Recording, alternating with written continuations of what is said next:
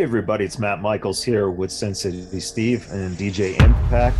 And in 2020, during the coronavirus pandemic, a movement started online in the professional wrestling community under the hashtag Speaking Out. The movement included behaviors that paralleled those to the Me Too movement and included behaviors such as harassment, bullying, sexual misconduct, rape, inappropriate advances, and physical violence. Some of those people who were named included Matt Riddle, Velveteen Dream, Austin Theory, Darby Allin, Jim Cornette, Marty Scurll, Sammy Guevara, Will Ospreay, Dave Crist, Joey Ryan, and our guest here on episode 2, and that is Michael Elgin. Michael reached out to us because he felt it was time to tell his side of the story he will tell over these next 2 episodes are his words. They don't reflect our opinions on the Vegas Bad Boys of podcasting. The only thing we knew about Michael's story was from what we read on wrestling news websites, which included that there was some kind of accusation during the Speaking Out movement, and he was released by Impact Wrestling. In fairness to anyone who did speak out against Michael, we extend an open invitation for you to tell your side of the story on the Vegas Bad Boys of podcasting in the future. And with that said, welcome Michael Elgin and episode 2, man. How you doing? I'm doing all right. Excellent. And if you listen to episode 1, we talked about Michael's childhood, his wrestling career, and I'm going to get a little bit into now how everything came about. And before we get into some of the names, let me just ask you in general, when did you first become aware that there was a movement called Speaking Out? And how quickly after that did you learn that your name was tied into that? I did not know about the movement or my name being brought into it until I got a call from Don Callis. And so when he called me, I said, what was said? And he wouldn't even tell me what was said. So then I got sent the tweets about it and immediately sent the proof I had regarding this to Don and Scott. And at what point did they know about it shortly after it came out, or did it take a little while for it to basically get back to you? I really don't know. All I know is I got a call, and within seconds after the call ended from Don was the statement that Dave Crist, Joey Ryan were fired, and the accusations against me were going to be investigated. Okay. All right. Well, with that, we talked a little bit on the first episode about Mo. If you could just kind of explain who Mo is and what the story is regarding how you and Mo came to the point of the accusations. Okay, I'm going to try to cliff note this because I feel like I've beaten a dead horse with it. I've released 2 videos about it. But basically, in January of 2017, I wrestled my student, Sean Orleans, at a wrestling event called PWCS in Alton, Illinois. I did the show for a discounted rate because I was about to start Glory Pro in that same venue, and I used that opportunity to promote the show and sell tickets. They'd asked me to wrestle my student, Sean, and we had a match. And after, I was at dinner with a student and the ring announcer, and I received a message from Mo on Facebook saying, why did you beat up Sean? Now I have to take care of him. And then it was just regular messages about how excited her and other fans were about Glory Pro, seeing what I could do for the St. Louis wrestling scene. Soon after that, it started going into subtle flirting on her part. Now, not to sound like egotistical or like the hottest thing walking earth, but when you have any kind of notoriety, even if it's a little bit, there'll be messages of people subtly flirting or saying something, whether it be Facebook, Twitter, Instagram. And you try not to be rude. And I wouldn't go with the advances. And then finally, I got a message that said, you need to teach your students to be better. Sean Orleans was just at my house when I wouldn't have sex with him. He left. And I said, I'm sorry. I teach my students how to wrestle. I don't teach them how to act outside of wrestling. Speak with him if you have an issue. Then she would make more advances. And then finally, she asked me to perform oral sex on me before my May Glory Pro event. I said, my wife is at all these shows. Stop messaging me. Come to the event. I'm at the after party with David Starr, who I brought in for that show.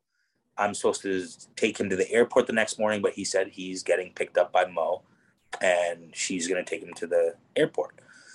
He gets picked up. A couple minutes later, I get a text from Mo, again saying, like, sorry, I wasn't at the show. When can we meet up? And I said, have fun with David Starr. Again, I thought that was it. Now, a couple weeks after that, I get a text saying, why are you still booking Sean Orleans? He sexually assaulted me. I said, that isn't what you told me the first time. Why are you changing it now? And then this started the snowball. So then she said that she was sexually assaulted by somebody without saying their name and started a GoFundMe. Would ask me to promote her GoFundMe. I said, I don't believe in GoFundMes. Whatever. Then she kept getting on me about Sean, how I should tell everybody and warn everybody about him. And I said, look, you didn't tell me it was sexual assault the first time. If you want this dealt with, go to the police. If you have a police report where he's arrested, I will gladly be on your side. And then she publicly accused Sean. That didn't get a following because Sean wasn't well known. So then that turned into not only did Sean Orleans sexually assault her, but I covered up the sexual assault. And then that started getting grounds. And then a day later, it was, all of a sudden was not only did I cover up a sexual assault, but we were in a relationship. Then a day later, it was not only did he cover up a sexual assault, not only were we in a relationship, but we were in an abusive relationship. And then that's how it all went. So I sued her, and people turned on me even more for suing her. But while suing her, a judge declared there was no relationship and no abuse. She settled the lawsuit because she knew she was lying. I had all the proof, which I've posted up, court documents, transcripts. The audio transcript was out from the court hearing where she faked a panic attack because the judge told her she was a liar and there was no relationship and no abuse. St. Louis Anarchy and a bunch of other people declared that Sean Orleans never committed sexual assault, so they welcomed back to it. So if there was no sexual assault, I couldn't have covered it up. A judge literally told her on the stand, which the audio was on YouTube, but if it's not, Warrenton County, Missouri, it's public record. You might have to pay something, but the audio's there where the judge clearly tells her they wouldn't take any of her evidence because, like I tried to say when everything was going on, it was clip parts of conversations, not the whole conversation. So when she tried to produce that evidence, the judge would look at it and said, what's this? Well, that's the evidence. No, it's not. We're not taking it. Then I would provide the full transcripts and take it. Again, this is all on audio, and it was out there years ago. I don't know if it's still there, but this can be verifiable. And I really believe that that's what helped things happen during the speaking out movement, is because people already thought I was an asshole. Even though I spent $50,000 to prove this girl was lying, and Sean Orleans was proved to not have sexually assaulted her, I was still an asshole that covered up sexual assault. But also people would claim that I sexually assaulted her, because that's how social media works, is an accusation gets made, and then by the time it gets to the 50th person, it's totally different. So never was I accused of sexual assault. I was accused of covering up said sexual assault. But people don't pay attention to that because Sean Orleans wasn't a well-known name that everybody could get their pitchforks out against, but I was. So again, I went to court. I proved all this false, and it was still lingering over me. And the funny thing is that the accusations that were made during speaking out by Caitlin Diamond and Lane supposedly happened in 2010 and 2016, which were before before Mo. So why didn't they say anything during that movement? Well, because Mo was getting all the headlines. So that seems kind of odd to me too, that if this stuff happened years before Mo ever said anything, why are they just being brought up during the speaking out movement? Very odd to me. Hey, Michael. So Mo was pretty much a fan, right? Is that pretty much what she was? That's not pretty much what she was. That was all she was. And somehow it got, as I said, the story got twisted that she was a student and I harassed a student and covered up a student's issue. She was never a student. She was somebody that bought tickets to shows and went to shows. Simply a fan that had a sexual relationship with Sean Orleans. Just out of curiosity, what made you just communicate with her so much as a fan? Because most times you just ignore people like that. 100%. When she messaged me on Facebook, originally she started talking about Glory Pro. Now, running Glory Pro in the St. Louis scene, I communicated with all fans, male and female. The only reason she got my phone number, which I've covered, is after the supposed assault by Sean Orleans, she told me she was going to commit suicide, then wouldn't answer Facebook messages. So I sent her my phone number. I said, look, if you ever really are going to hurt yourself, here's my number. No matter what you say, no matter what you're doing, I don't want you to harm yourself. And that's how she got my phone number, which I had blocked her on Twitter, which the messages out there even show her texting me from a different number saying, I thought you didn't want me to commit suicide. Why did you block me on Twitter and Instagram and my phone number? And, one of the messages that you texted me is you said, I should have never let Mo have my number. But at first she messaged me about starting Glory Pro and her husband wanted to interview about the startup. Yes.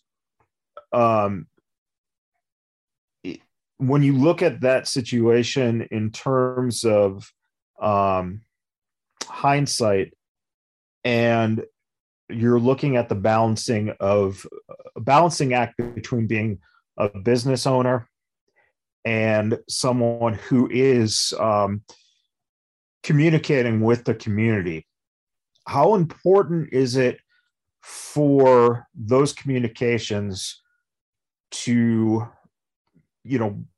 be there to make sure that you as a business owner are able to defend yourself if claims like this are made? Is that something you even thought about at that time?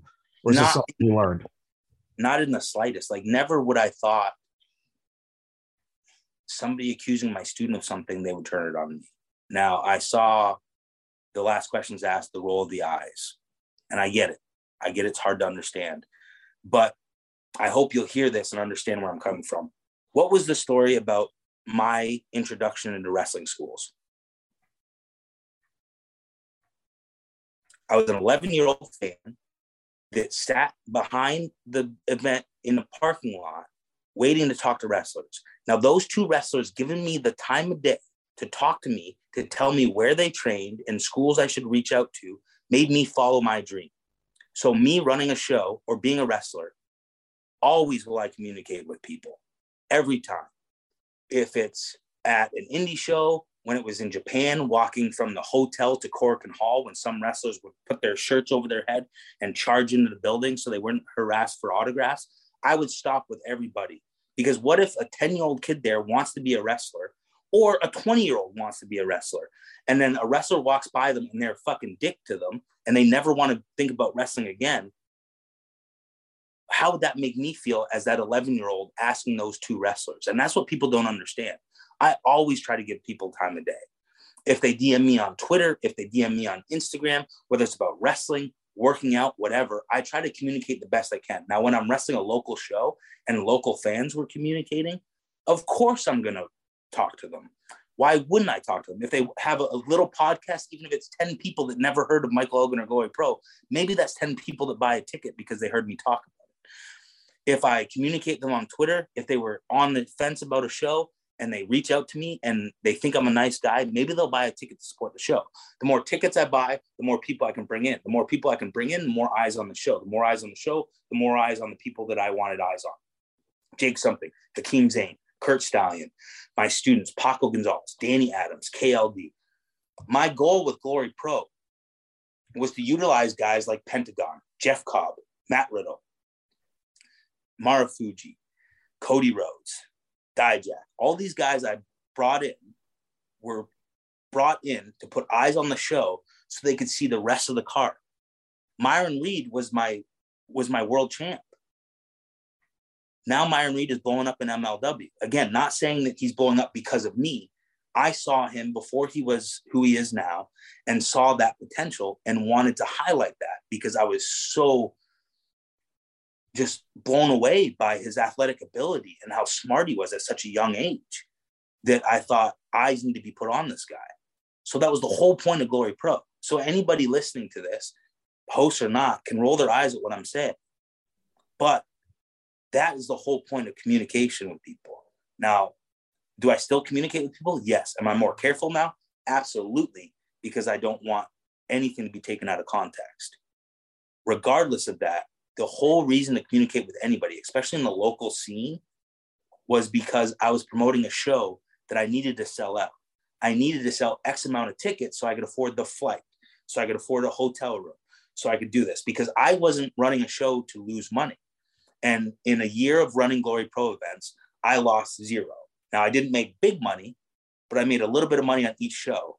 But each thing went into, whether it be the entrance set, lights, better production, whatever I could do to progress the show, was why I was communicating with people, was why I talked to fans. And still, as a wrestler, if somebody reaches out to me that's a fan, if I'm somewhere and somebody realizes that I'm Michael Elgin and wants to talk, I'm going to try to give them the time of day, because how bad would I have felt? And I always go back to this. If at 11 years old, I asked those two wrestlers where they trained and they told 11-year-old me to fuck off, would I have ever followed my dreams? I don't know. That's a great point. Great point. Along those, that's part of the story that years, and that's why I get people rolling their eyes at me, And I'm saying this from a passion, and I understand why the person that asked that question would have rolled his eyes. But I hope that me going into the detail and actually listening to what I'm saying, you can at least get a glimpse and understand why I would communicate with anybody. And unfortunately, after those accusations were made, even my ex-wife said, you got to stop being so nice to people, because I tried to be nice to everybody. And unfortunately, it got fucked up because somebody decided that they wanted to get 15 minutes of fame online using my name. So again, if you have any questions about it or debate it, I have 2 videos up with court documents and I've given you all the info to check out the court documents. So please investigate and tell me that I'm lying. Absolutely. And everyone who is listening and watching, please, stuff is available. So please check it out for yourself. This stuff does exist. The next thing I want to go into is who exactly is it's Lainey Weiss, is that correct? Lane Weiss. And how did she come into your orbit? And there's a lot to that story.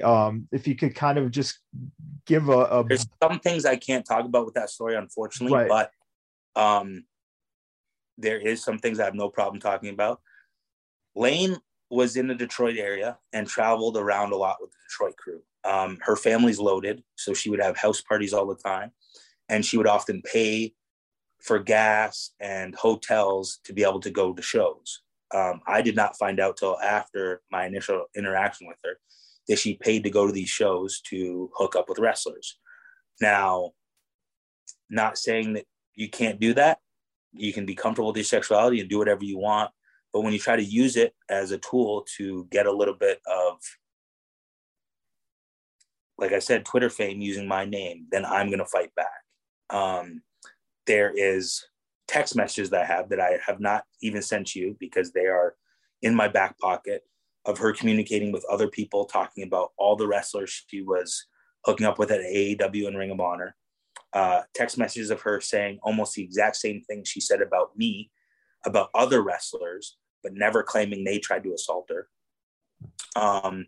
So the original interaction was I was with Jeff Brooks, Truth Martini, and Zach Gowen, and we went to Louisville to tape Ring of Honor TV, and she drove because she wanted to go hang out with the Ring of Honor roster.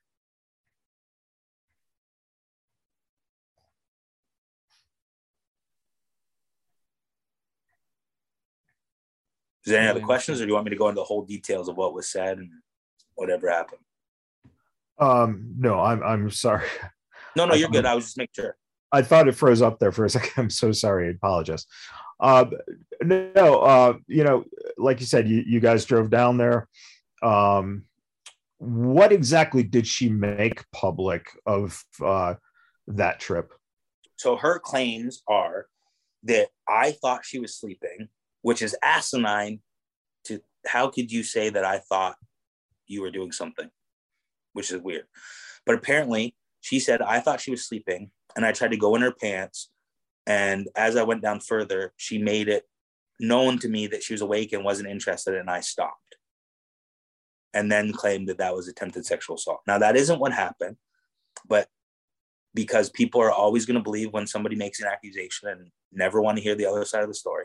I even reached out to a couple of friends who are police officers, sent them the tweets and said, is this attempted sexual assault? Sexual assault, is this something you'd be arrested for? And both people told me, absolutely not. That would be nothing that we could do. Now, what actually happened was she did stay at the hotel. Me and the guys went out to a bar. We came back and I was drunk. Truth Martini went into the bathroom. It was my night to share the bed with Lane because me and Truth were on the TV. Jeff Brooks and Zach Gowan came to try to get on the TV and show face. We were going to share the bed with her. First night Truth, second night me. I walked in, she was up, we were all drunk. And I stupidly said, hey, Lane, want to have sex? She said no. I said, okay, and went to sleep. And that was literally it. Now, I will even give her the benefit of the doubt that if we were sleeping in the same bed, that our bodies could have touched somehow. But me trying to go down her pants, me trying to touch her in any inappropriate way, absolutely not. If I wasn't drunk, I would have never even joked about having sex with her. And that was literally the only time I shared a bed with her. And that was in 2010 or 11. I know we did TV a couple times at OVW, and it wasn't that relevant to me. All I know is there was other people in the room that she was supposedly really close friends with. Never said anything to them. Never said anything to the Ring of Honor locker room. But yet said this during the Speaking Out movement. Now, I know that she has accused other wrestlers privately to people over the years, because I was there when she said this, saying that her friend, who was also wrestling in Japan at the time, wanted to beat up this guy who was supposedly physically and mentally abusive towards her. There's a lot of stories, unfortunately, of her seeking attention this way with multiple people. And unfortunately, my name was already tarnished, so she could jump on the train of accusing me of something. Now, I mean, that's the best way I can put it. I wish that I try not to be rude, but I mean,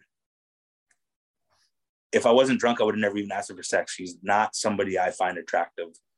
Definitely not attractive enough to try something without her wanting it. And you did, in all disclosure, send me and the guys texts or messages from Zach Gowan and Truth Martini and Jeff Brooks, who do collaborate your story as well.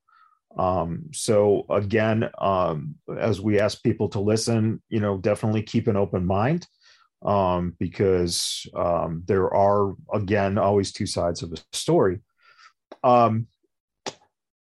The next person we get into is Caitlin Diamond. Who exactly is Caitlin Diamond? Because I wasn't really familiar with. I will absolutely 100% take the blame.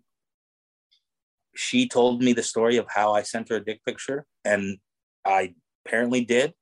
And I am very sorry for that and apologized when it happened in 2016. So Caitlin Diamond is a wrestler from Ontario that I knew from our travels. But like I said in the first episode, there was kind of that outlayer of people who did the smaller kind of out of the way shows, and she was in that group of people. So we had run into each other on shows here and there, but never really communicated. Then when I was in Japan, I saw that she was there because we were Facebook friends.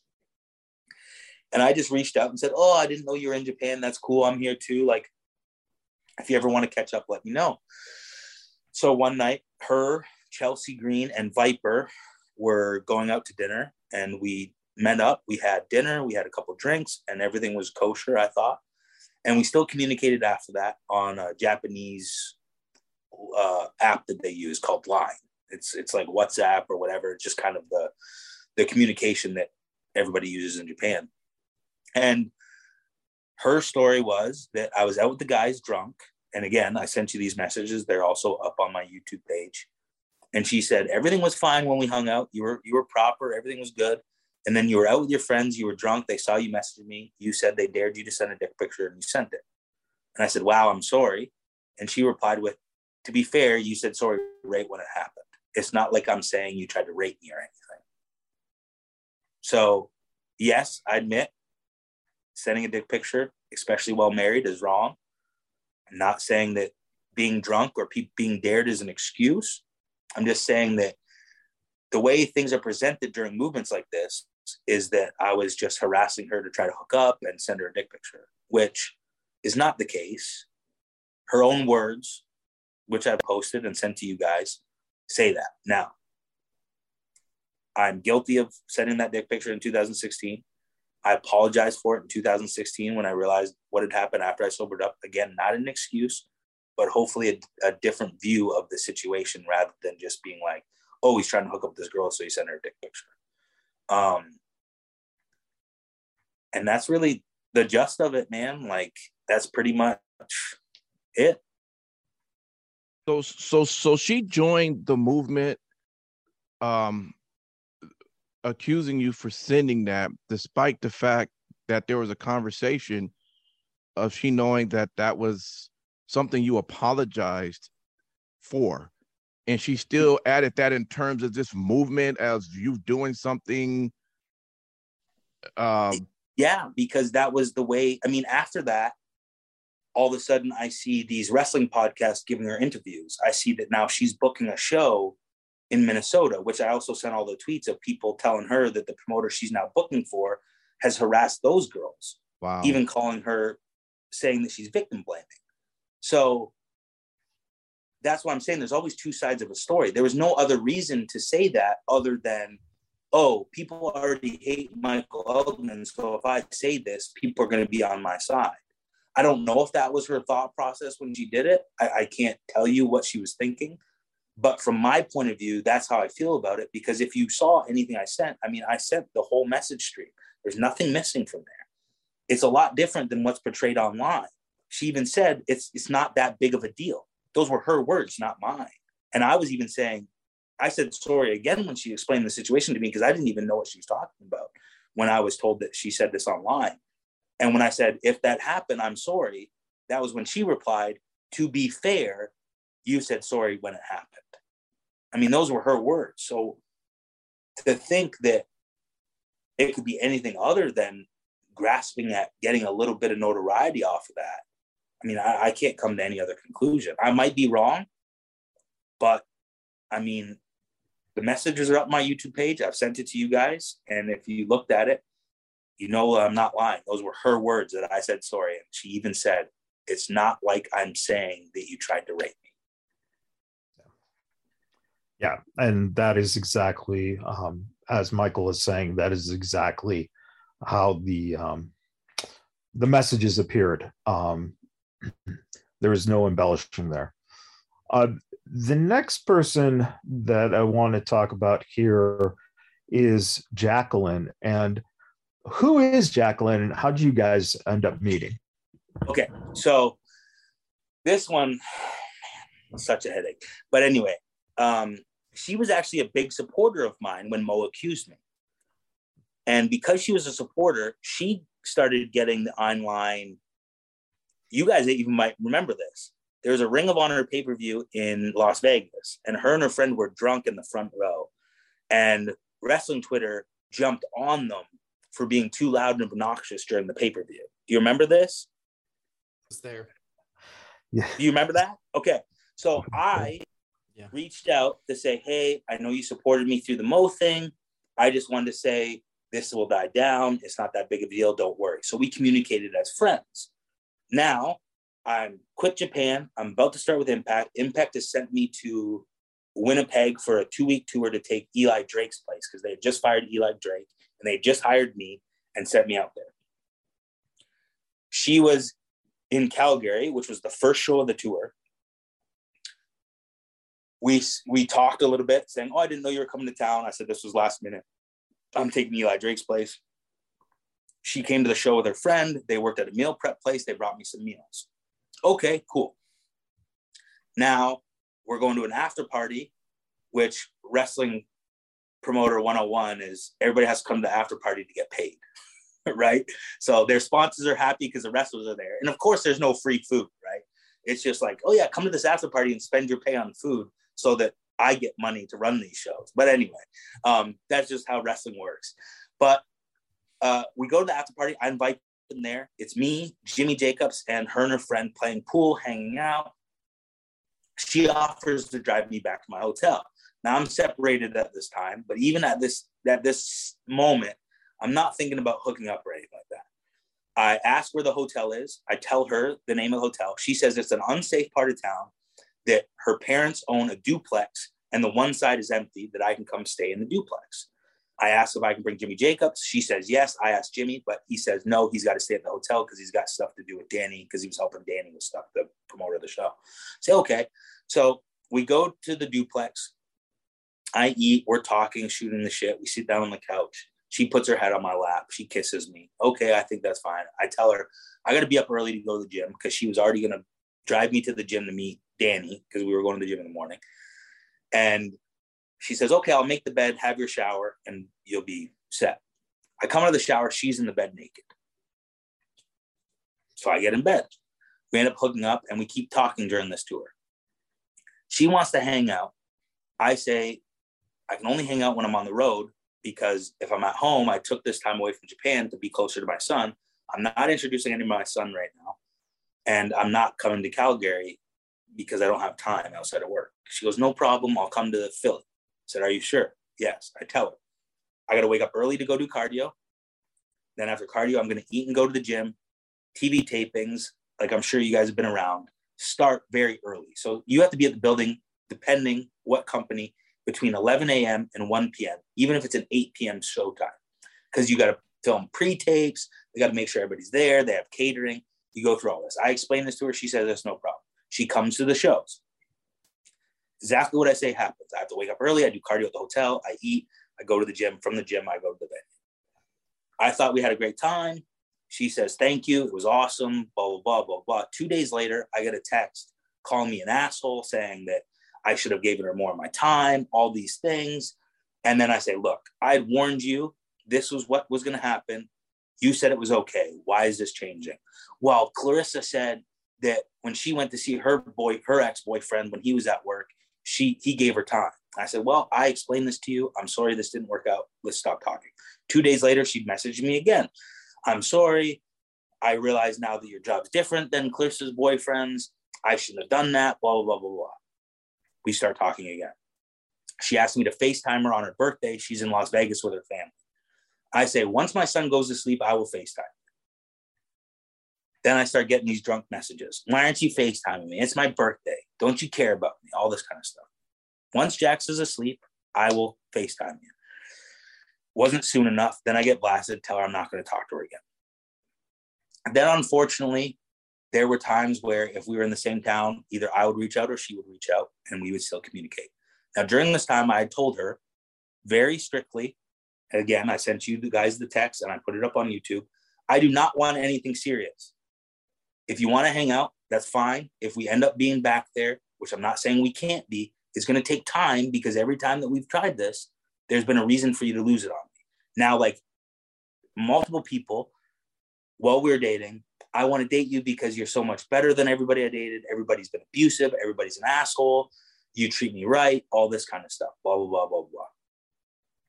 Then, of course, when all this stuff happened, she's making accusations online. But even in the text message, she's apologizing to me saying, oh, who am I? Who's online? What is all this? Which is a normal thing for people to say.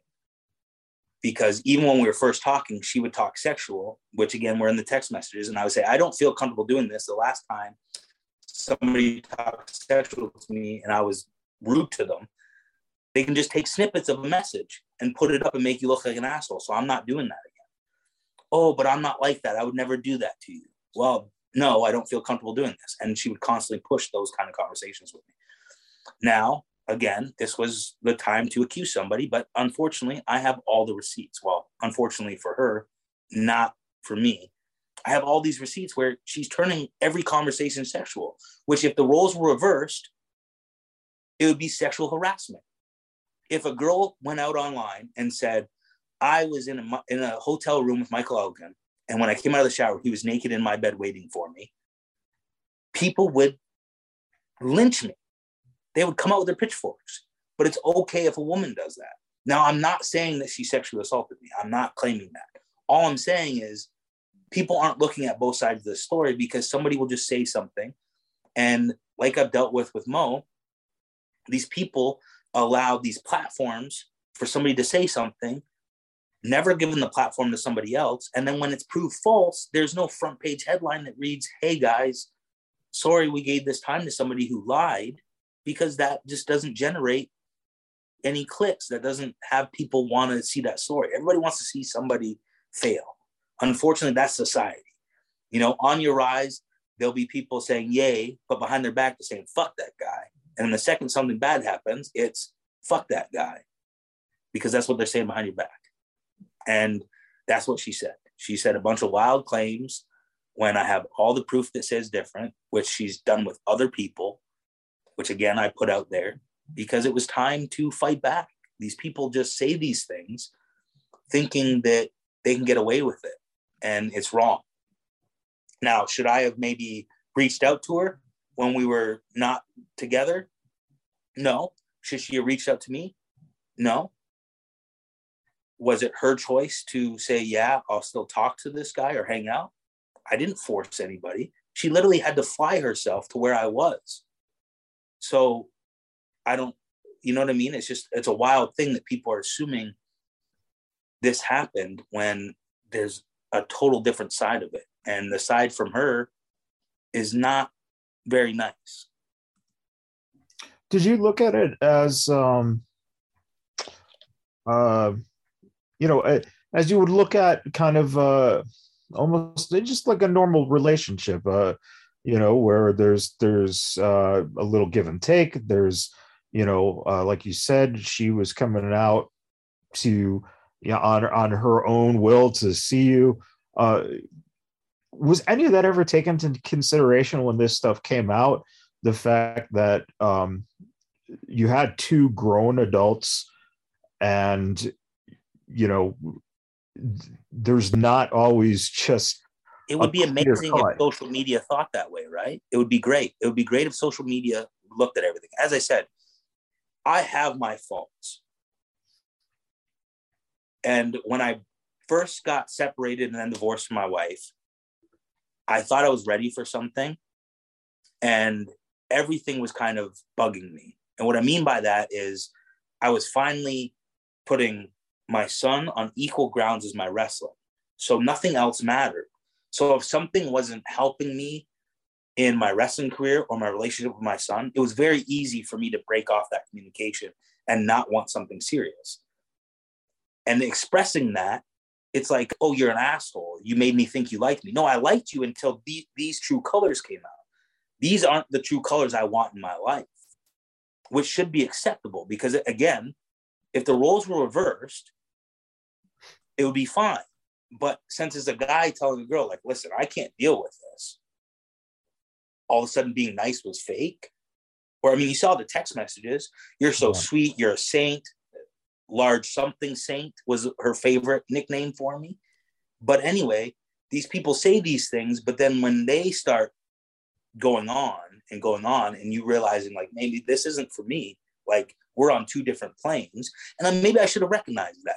Maybe I should have recognized that a person in their 30s living at home isn't somebody that I can have something serious with, because I've been on the road since I was 16. I've had to become an adult much earlier than most people. Not saying that I got kicked out of my house or my family wasn't there for me, but at a 16-year-old, leaving on a Friday morning and coming back a Sunday night, going to a different country, you have to grow up. You have to be mature enough to take care of your car, make sure you have oil changes, make sure you can get a hotel room without a credit card, make sure you can do all these things. So I grew up at a faster pace because of the wrestling world.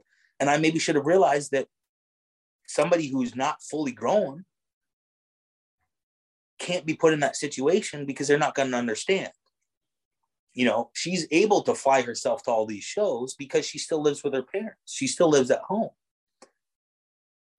I don't have that luxury. The time I was giving was the only time I had, which was when I was on the road.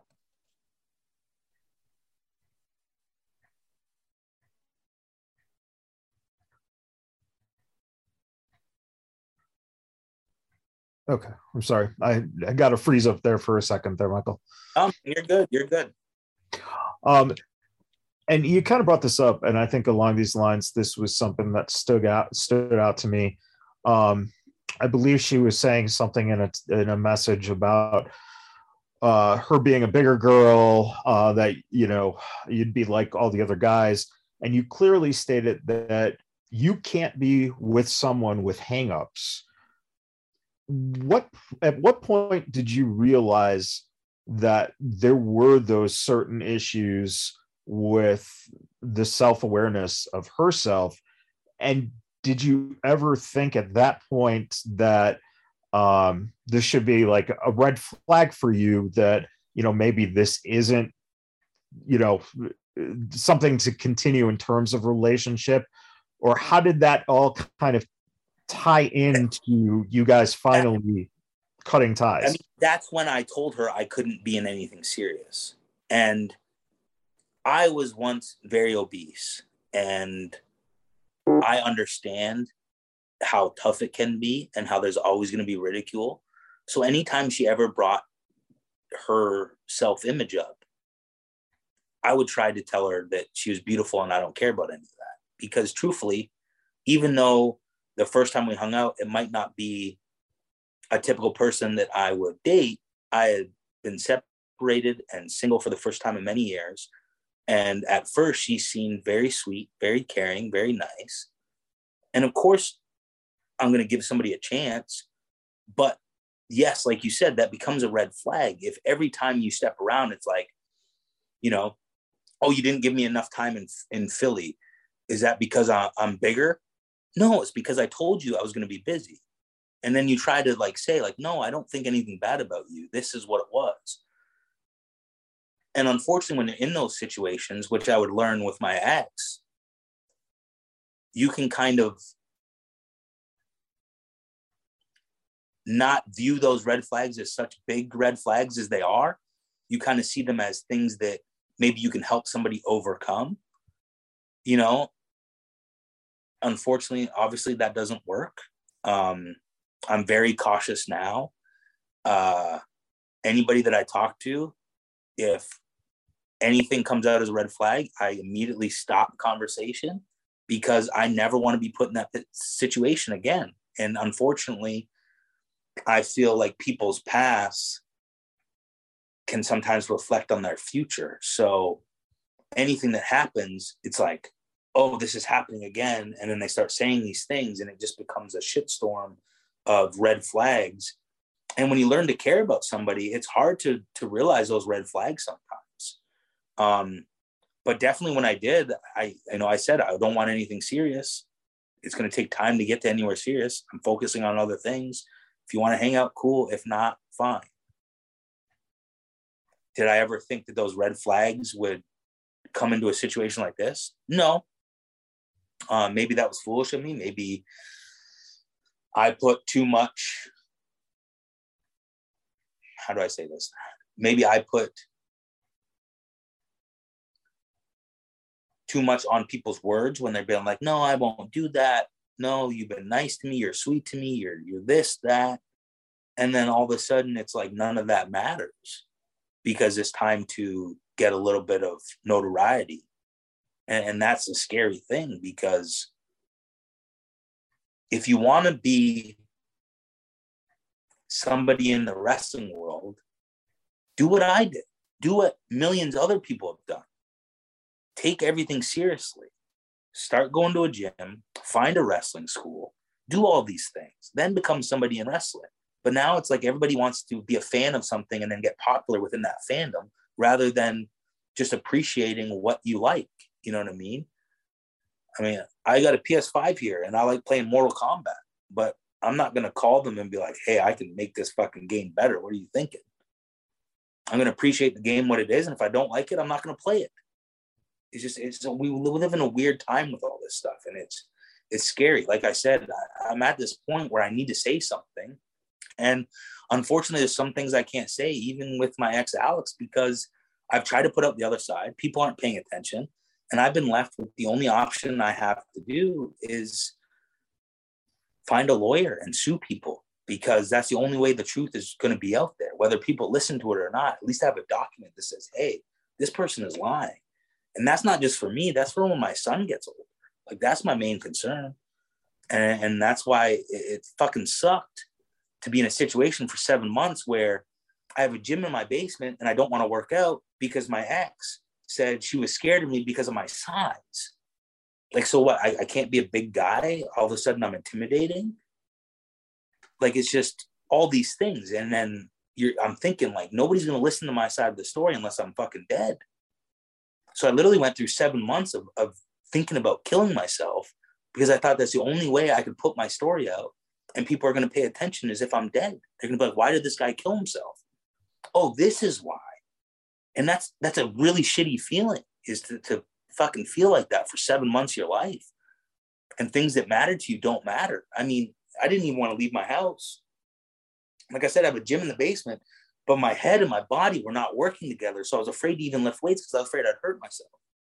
7 months of my life that I literally sat in a fucking bed and ate Popeye's chicken and pizza because I was depressed and thinking nothing else matters because I'm going to do these videos. I'm going to put my story out and then end my life so people actually fucking listen to them. And these people don't understand that. It's not a game. It's not seeking attention. I literally thought the only way people would listen is if I was dead. And it's kind of fucking true. Because, as I said, there's thousands of differences in the video views. Because at one time I was going to end my fucking life and people were concerned, so they paid attention to what I was saying. Like, what kind of world is that? As I said, I'm not perfect. I have my faults. And if you don't want to like me because you don't like my wrestling or whatever, one, don't sit at home on the fucking couch and tell me that I could do this or that better. Just say you don't like it. Like, all this is a weird thing of wrestling. You know what I mean? It's super frustrating. As I said, fans should have an opinion. Fans should be vocal about their opinion, about their likes and dislikes. My problem with any of this kind of stuff comes from people thinking they know better. It's okay not to like something. I might watch a wrestler who's fucking great and think, I'm not a fan of them. Before I started wrestling, you know, I wasn't a huge fan of Bret Hart growing up, and I'm Canadian. But now as a wrestler, and I know the ins and outs of what we do, I look at Bret and go, fuck, he was so good. Why wasn't I a huge fan of him growing up? And it all breaks down again to this. Like, these people are trying to get involved in something and try to get some publicity off something they're not putting their effort to be. And it's just a scary thing that why do we want fans with gimmicks? Why do we want fans with notoriety? And I'm not saying I hate all fans. I don't want that to be misconstrued. I'm not saying that people running a podcast like you guys can't have a valuable opinion. I'm saying that opinion should be, I like this and don't like this. This is why I like this and don't like this. Not, this guy's not a good wrestler because he can't do this, or that right. Well, show me how to fucking do it then, is all I'm saying. And I know this is kind of going off, but it's all in that realm of what has happened here, I feel. And as we wrap up this episode, I'm glad you kind of went into that area, because one of the things that stuck out to me and all the stuff you sent me was one exchange where you actually said, I think I'm out of love with wrestling. What was going on at that point? Was it a cross of, and at that point too, the speaking out stuff hadn't even come into play. So no, it had actually. Oh yeah, did it? Yeah. Part of that was it. And a second part was the fans getting like gimmicks and saying these certain things. As I said, I know people are going to be like, oh, Michael Elgin's shitting on wrestling fans. No, that's not what I'm saying. I'm saying that the social media community, everybody wants to have fans. But it's okay to be a part of a community that are all fans of something you share love for. And saying, like I said, it's fine to say, I like this match, I don't like this match. The thing they did, I liked or didn't like. But how has it become a thing where somebody can say, they can't wrestle because look at this or look at that? It's just very weird. You know, it's not like I'm watching a movie and being like, you know, you go to a movie, you're not going to say, well, I didn't like it because Al Pacino played that character wrong. He should have done it like this. You go, I just didn't like that movie because I didn't like it. And that's okay as a fan of anything. But it's like we live in a world where people want their own fandom from being a fan. And I think that's a weird line that in wrestling it's not happening. But, you know, nobody's going on Twitter and saying, I can hit a better fucking home run than whoever. You know what I mean? It's just a weird thing that wrestling has happened in the social media realm. It's like now everybody, instead of having an opinion, everybody's an expert. But I have 20 years of doing this, which means I have a little bit of expertise in it. Now, am I the greatest expert? No. Am I the greatest wrestler? No. But I have 20 years in the field performing this, teaching this, learning this, wrestling some of the best wrestlers in the world. My critiques are going to be different than somebody who's never done it. And that's where that love falls out. It's like, I mean, if you go back prior to Me Too, everybody was talking to how great Glory Pro was, and everybody's talking about my shit in Japan. But then it's like, I'm the worst person in the world and you don't want to watch me wrestle. And now everybody's saying I'm a bad fucking wrestler. Why? Because somebody lied about me? Like, it's fine to say, oh, I don't like this or that. Sure. But is fucking Mark Wahlberg still making movies? Google Mark Wahlberg and the accusations against him. You know how many actors have been fucking arrested for actually beating people? No. Beating people. Yeah. Chris Brown is still making music, and he beat the dog shit out of Rihanna. Yeah. Now, I'm not saying we shouldn't dislike these people for something, but it's just a weird realm how this can all control the wrestling world, but it doesn't with anything else. And I think that's part of the reason why I was falling out of love with wrestling, was because it's become something that it shouldn't have become. And it's weird, you know? And truthfully, over the last 2 months, I've fallen back in love with wrestling, a big due in part to AEW. I think they're doing wrestling the best anybody has done for a long time. And watching so many people that I have great respect for and saw amazing things out of before they were the stars they are now is just amazing. And it's made me fall back in love with wrestling. And now, instead of watching Blacklist for the 13th time, I'm watching a bunch of wrestling. So really big due in part to AEW and the stuff they've been doing has made me love wrestling again. And I think that wrestlers can only survive with a great fandom. But I think that fandom should be a fandom. As I said, it's okay to like or dislike people or companies or matches. I just think it should be dialed back of everybody thinking they're an expert about it. And that's a good position here to end it on. We heard Michael's perspectives on some of the accusations that he's dealt with in the speaking out movement. In episode 3 here, we're going to have Michael share his stories about his relationship with his former fiance, Alex, and what his hopes are for the future. So again, please keep an open mind when you're listening to these. And please, again, seek out any stuff that is there on Michael's YouTube channel and public records, so you can see for yourself the different aspects that go into everything, and not just a he said, she said story. Please keep an open mind. And with that, we're going to let you guys go, and please everyone tune in for episode 3. Vegas bad boys of podcasting.